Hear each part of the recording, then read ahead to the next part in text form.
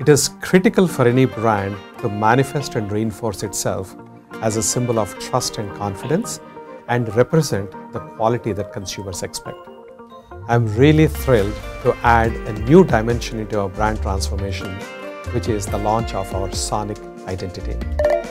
Sonic Identity literally adds a new dimension to the consumer experience. It reaches people's minds and hearts through another sense, which is the sense of hearing. Our Sonic brand registers our brand more powerfully. This evolution helps us prepare for the future of voice commerce, Internet of Things, and so on. An audio strategy is no longer a nice to have. It is just as important as a brand's visual identity. Welcome, Rajiv. It's so nice to have you on my show, Jagged with Just Ravi. Music, we say, is a very powerful language, and we have seen ads have used music to become more memorable, to endear themselves to us. We talk about brands, it's like, oh, that's something intangible. Some words, it starts with some description, and then, okay, let's put some key visuals to it, to make it more tangible. and surprisingly, a key sound, uh, you know, to give its essence shape has not been explored as a system. Why don't we make it tangible for our Absolutely. audiences? Yeah, through the Mastercard example. Yeah. Yeah. So we all know, and it's in the public domain, that MasterCard has been positioned around this whole concept of priceless moments, right? They create priceless moments. So when we went through our brand DNA discovery process, one of the things that came through was the magical nature of the brand, right? It creates magical moments. So that itself is a great musical cue. And there were sense of optimism, happiness, going into the future. Also, the fact that it cut across all demographics, right? So whether you're 16 years old or whether you're 90 years old, you could be a MasterCard user. It was a tremendous challenge, and I think it was our coming of age. And because and I guess once we went through the process, then we share sketches of sound. We try and put music to words, right? So that's another big difficulty for brand owners who are not musicians, because with the grammar of color, for example, it's much easier for people to understand. It's more commonplace. So if I said, look, my brand stands for passion, and then the visual identity agency said, therefore you should use deep red, right? A darkish red, because that's crimson and that conveys passion. Say, okay, I see the connection. I see the subliminal connection. But if one went and said, we think you should use the, Dorian mode, something like that to convey. So what are you talking about? So we had to build bridges to very clearly understand that certain melodic strain, certain musical scales, certain harmonies, certain rhythms convey certain things. We know that. So we have actually classified all of that. And therefore, we are able to link it back to brands when brands say, once we go through the discovery and say, this is what I stand for. We say, therefore, here, let us share some things that we have just roughly composed with you, and share it so that you can react to it, respond to it, and just tell us intuitively from your heart, do you feel it's right for your brand? Then we'll get into analysis of why you thought it was right and why you thought something else was wrong.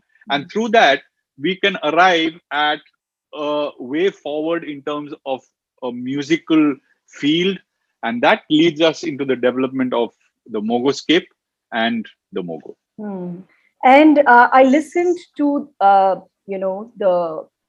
jingle, the Mogo.